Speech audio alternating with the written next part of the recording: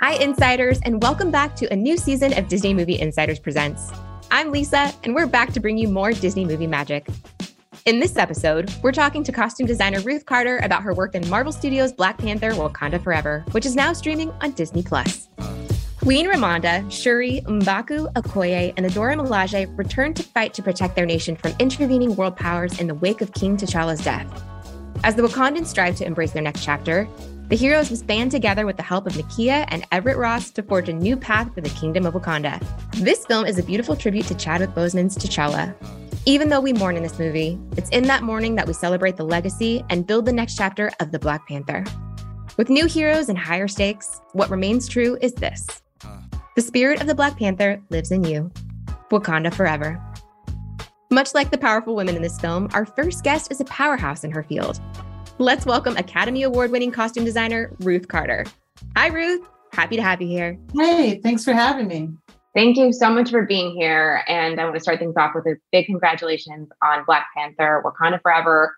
I absolutely love this movie. You moved it forward so respectfully and just completely honored Mr. Chadwick Boseman. So thank you so much for your work now. But I want to go back in time to see, how did you get your start in costume design? Because we want to know, who are your mentors? Tell us about your journey to get to where you are today. Well, I was a costume designer at Hampton University, and I found a love for costume design there, and I was supported by it. So by the time I graduated and drove across country to Hollywood and met Spike Lee, he asked me to do his first film, School Days, and I felt like I was ready for it. I felt like I was trained in character development and character arcs and color palettes and all of those things, but I still did not know the film medium. So I was excited to partner with Spike and 40 Acres and a Mule and learn this whole process of filmmaking. That's so amazing. I want to ask though, was there a moment in your life that sparked your interest in costume? Like, did you know, was there like something that steered you and said, I have a passion for fashion and this is what I want to pursue? Yeah, a lot of people think that I became a costume designer because I like fashion, Dior, Alexander McQueen. But actually, it was like the storytellers in my life, the James Baldwin's, the Alice Walker, reading those stories, I could really see these characters. I mean, I came up, it was a kid in the 70s where, you heard the music of Marvin Gaye and you could imagine these worlds that they were singing about, or Curtis Mayfield. And there were movie scores that they did. And so the movies themselves were also exciting. Claudine and Superfly and all these movies. And then I saw Lady Sings the Blues. And the clothing was done by Bob Mackie, and I loved Diana Ross in the role. But then I went on to listen to the recordings of Lady Day, and I thought, if I were going to do this film, how would I have done it differently? And that theater training kind of showed me a different path that maybe I would go on as a filmmaker. That's really cool. I love though that you're talking about obviously story as the center of it all. And it's so cool to hear about how music was interwoven through your journey as well. And then we're watching your creations on screen. That's so cool. So it's probably in there, but when you're joining a project, what do you look for? Is it a lot of those same elements like the storytelling, or is there anything else that you consider? It's also where I can have a voice. I do have the fashion, the fashion story going on, like where I can have a voice, where I can contribute. And sometimes it's a quiet contribution. If you want this composition to come together and be in the wardrobe is quiet, that's a challenge too. But I look for what I can do to bring to the table, because I want to be excited about it. I want to really contribute. I want to be a part of the filmmakers. I want to talk to the DP about what I'm putting on camera how it's going to be lit, how it's going to be shot. I want to have a conversation with the director on, how we can portray this character in a different way and an exciting way. So I want to be excited by not only my contribution, but how I can work together with the filmmakers. I love that. You're talking about collaboration. And as you're saying, these are massive undertakings. So specific to Black Panther Wakanda Forever, that is a massive undertaking, obviously with the scope of a film like this, which is so stunning and beautiful. How many costumes are in this film? I've been trying to add that up. It's not easy. I want to say there's 400. Is that a lot? Oh my gosh. Because we have an underwater world.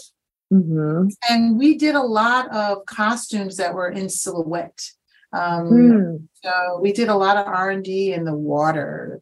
I think it's all Marvel magic, people are swimming. We actually had free divers in costumes, like swimming in a tank that was lit and shot.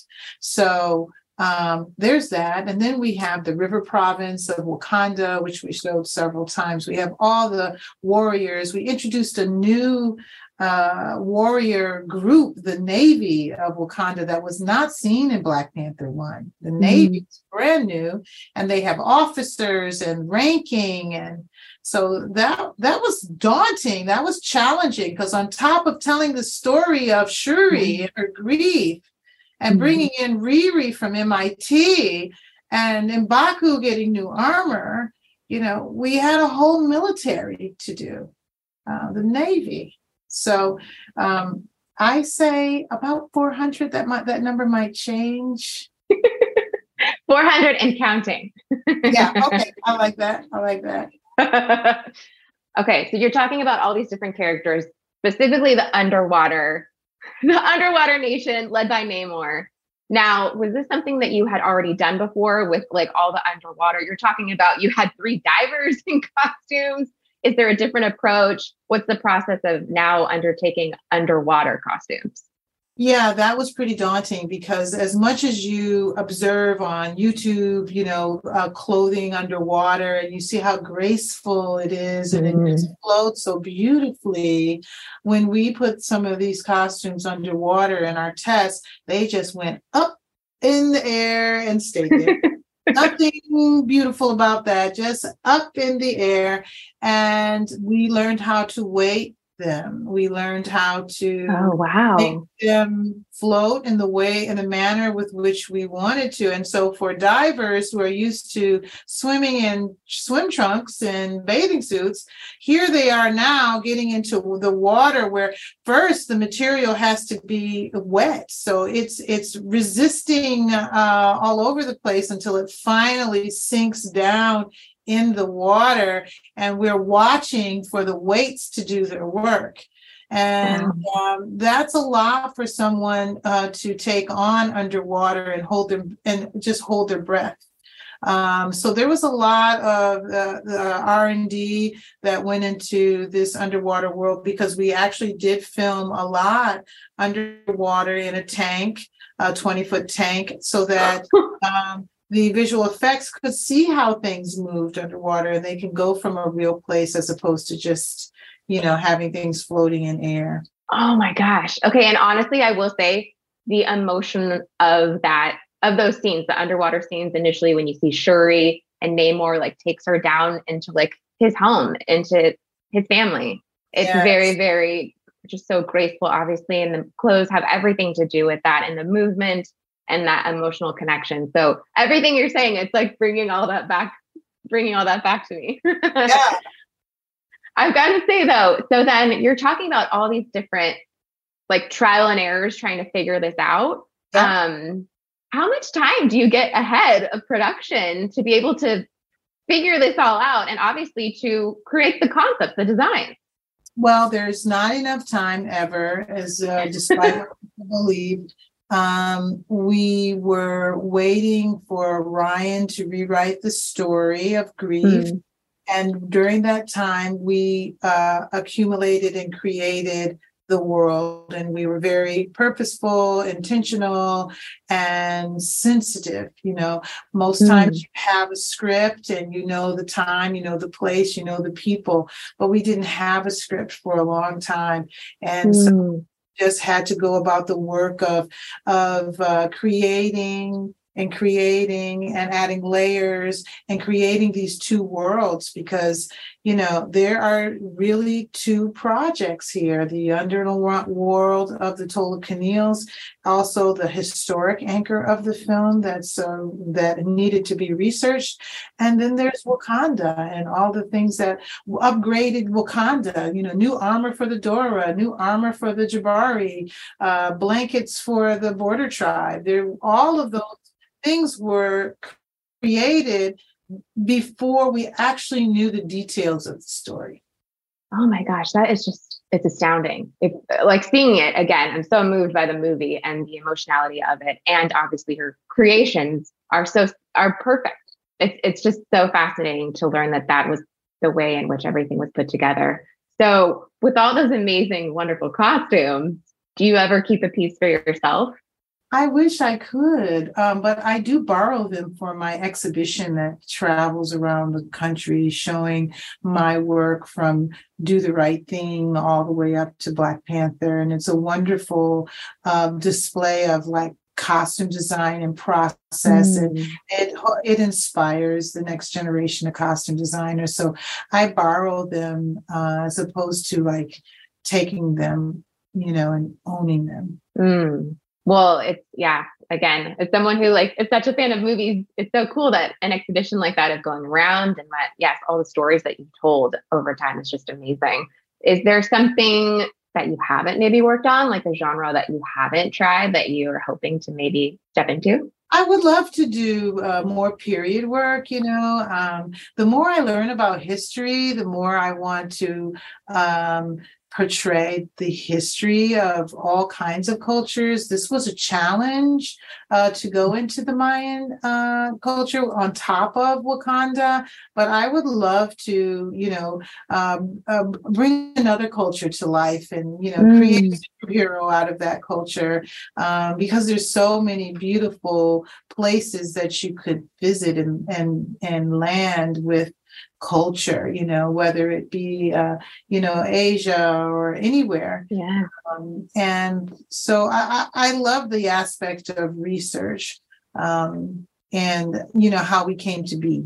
Yes. I was going to say, actually, it's so funny. I thought about that exact same thing. The Mayan culture represented, specifically circling back to Wakanda Forever and the way that it was represented in the film. I'm I haven't seen something like this. I mean, for sure in an MCU movie, but in this way, it's just amazing.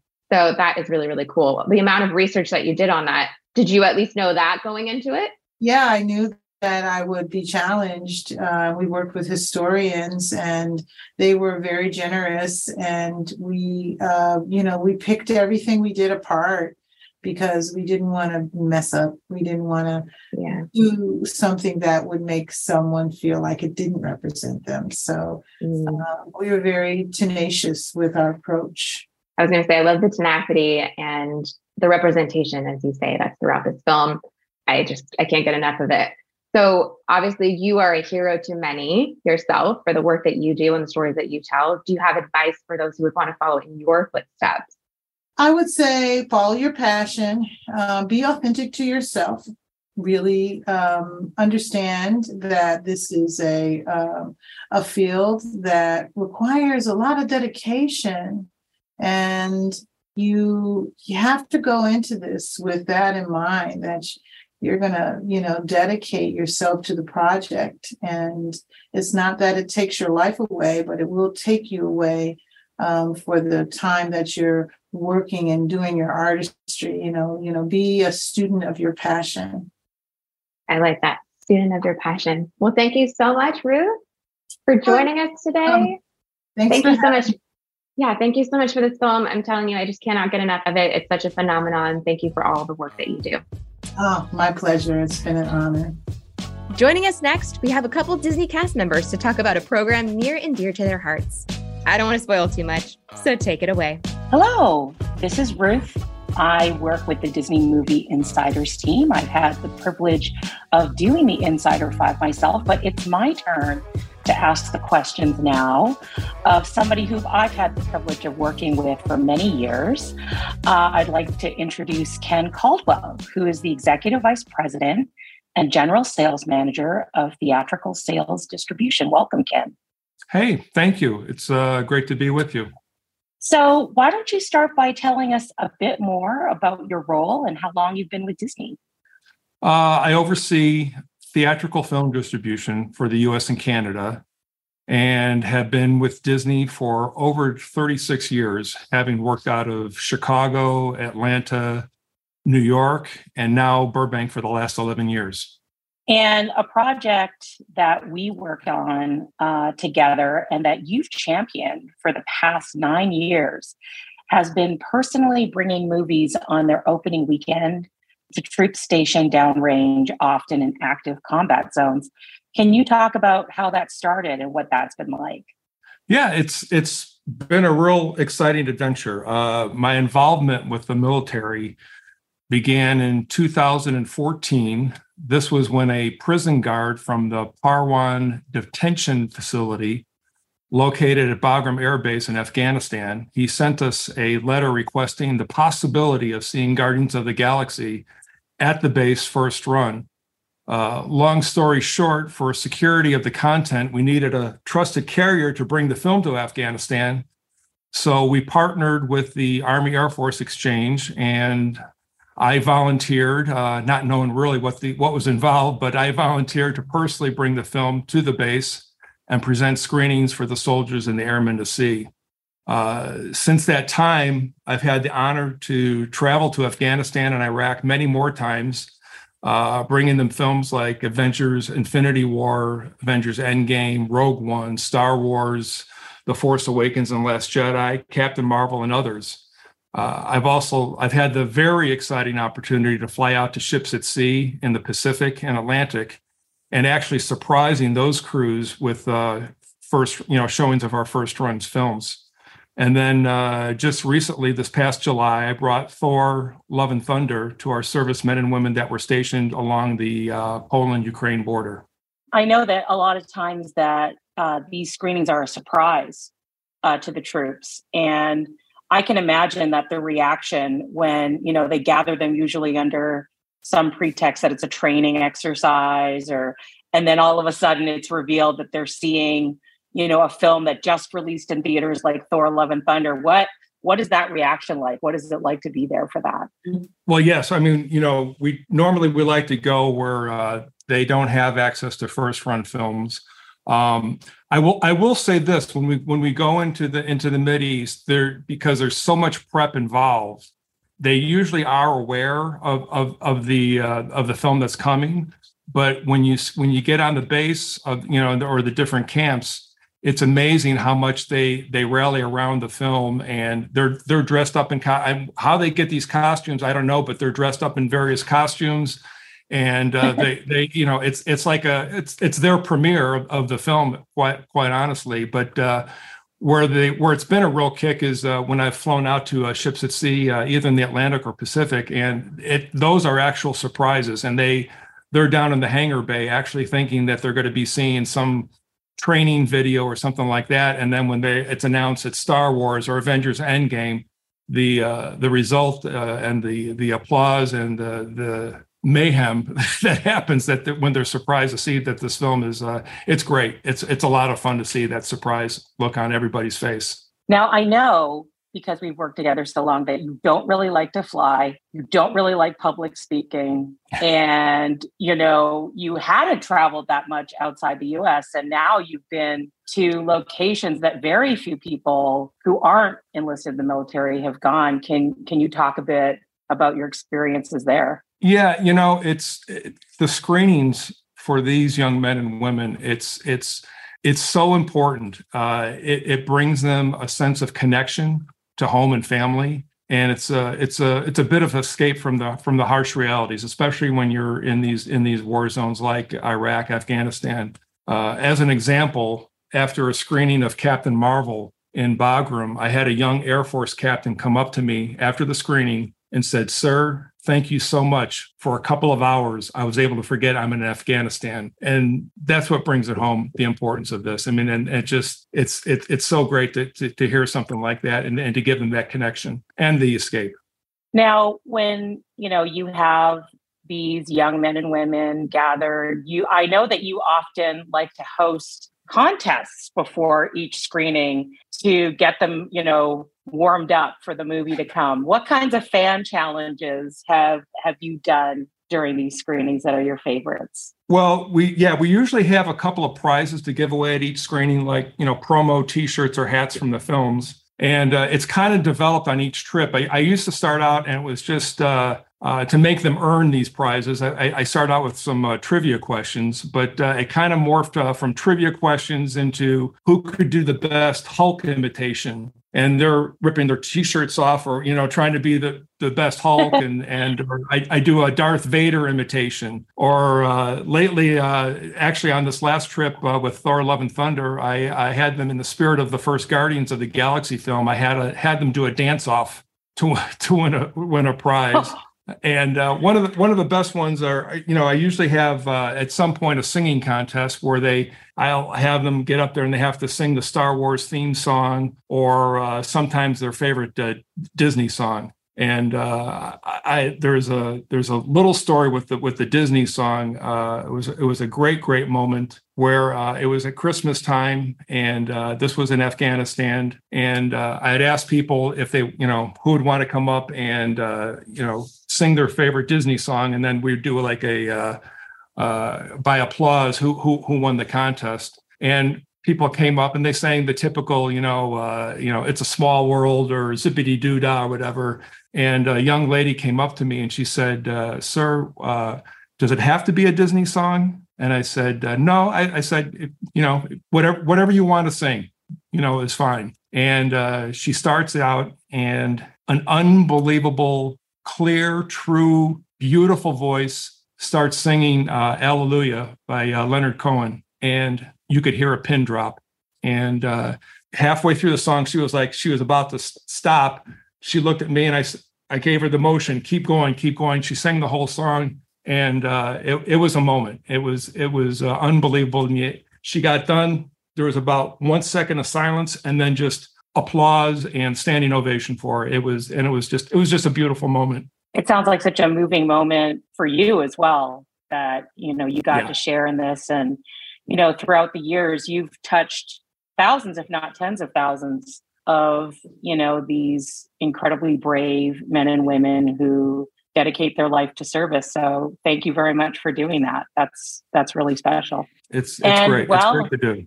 And so I know that you are the typical giver of fan challenges, but now are you ready to take on the Insider 5, Ken? I'm willing to take it on. Okay, good. All right, first question. What is your earliest memory of being a Disney movie fan? Okay, well, here's where I'm going to show my age. It was at the Will Rogers Theater in Chicago, 1960, seeing the Swiss Family Robinson on the big screen. And I got to tell you, for a young boy with that film, with adventure, all the adventure, the pirates, wild animals, and probably the coolest treehouse that you could imagine. It was just an experience that it just stayed with me. It was just great. If you could only ride one ride all day at a Disney park, which would it be? Well, I will tell you first off, it's not going to be a roller coaster because I get motion sickness very, very easily. I agree with you on that one. I think the what is it they call it, the wormhole or whatever with It's a Small World would it would just get into my mind too much. So it's a toss up between Jungle Cruise or Pirates of the Caribbean. I love those rides. They both immerse you into a different world of adventure, and both of them have these little details that you never pick up the first time around. So it would be a toss up between those two. I could see you actually taking over and telling jokes eventually on the Jungle Cruise. So that's fair. Put you to work. So it's Disney karaoke night. What song do you sing? I'm probably gonna have to go with the theme to, believe it or not, Beauty and the Beast. It's beautiful. It's a timeless song, and it's actually one of my favorites. And it probably helps that it was the first film I ever took my daughter to. Oh, that's really sweet. I love that. I thought you were going to pick something a bit more, lively or, I love that song. Or something. It's an absolutely beautiful song. I love that. Okay, you are invited to a Disney-themed costume party, and you have to dress up, Ken. Who or what do you dress as? You cannot say yourself. You might be surprised at this one. At one point in my career, we were celebrating the opening of Lilo and Stitch, and we had a luau party for the staff.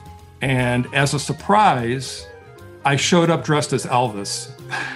So I would probably do that again if pushed. And I do know that somewhere, someone unfortunately still has me pictures of me in that costume somewhere. Was it a Stitch as Elvis? Oh, no. It has to be Disney themed. No, this was it was the spirit of Elvis, but it was a full Elvis costume. That's fair, because Elvis does appear in the movie. Yeah. A photo of Elvis and his music does appear. So well played, Ken. And we did have a young girl. We had hula dancers there, and one of the hula dancers, she had a young daughter that was like the spitting image of Lilo. So we had many pictures of her and myself taken together. So it was fun. That's fantastic.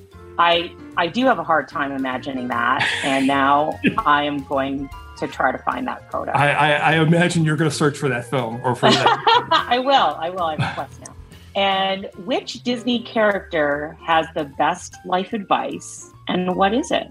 I'm going to get a little philosophical here. For me, and this is going to be a little bit off the wall for you, but for me, it's Baloo from Jungle Book with the song "Look for the Bare Necessities." It's because when you listen to the lyrics of the song, it's really about stripping down the importance or the reliance of possessions and concentrating on what's more important in life and trusting that Mother Nature, or God, if you will provide what is truly needed. So listen to the lyrics, and I think you'll get that message. It's a great song. Well, a very wise note to close out, and you did and conquered the Insider 5. Thank you very much, Ken, for joining me today and sharing about a project that I know that we both have come to care so much about, and something that's very special, I think, that what we do at Walt Disney Studios. So thank you. It's great, and I would be remiss to say, or not to say, that it wouldn't have happened without you. And I truly appreciate the help and the introduction to the Army Air Force exchange and doing these things for the military. And it's really important to me, and it's truly the highlight of my career doing these things. And it wouldn't have happened without your help and a little bit of push to go into these war zones. Well, I do nothing but send my leaders into peril. But no, it was fantastic. Thank you.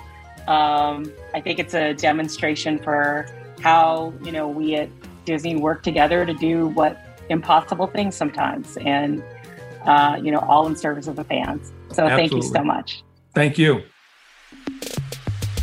That's our show. Add Marvel Studios' Black Panther: Wakanda Forever to your movie collection. Now on digital and Blu-ray February 7th, and now streaming on Disney+. So you don't miss any upcoming podcast episodes, subscribe and follow Disney Movie Insiders Presents. And while you're there, we'd love it if you gave us a rating and review. Visit DisneyMovieInsiders.com or our app and enter bonus code TALOCON. The code expires February 14th, 2023 at 11:59 p.m. Pacific Time. Membership is required, limit 1 redemption per account. Visit DisneyMovieInsiders.com for terms and conditions. We'll catch you next time, Insiders, with more Disney movie magic.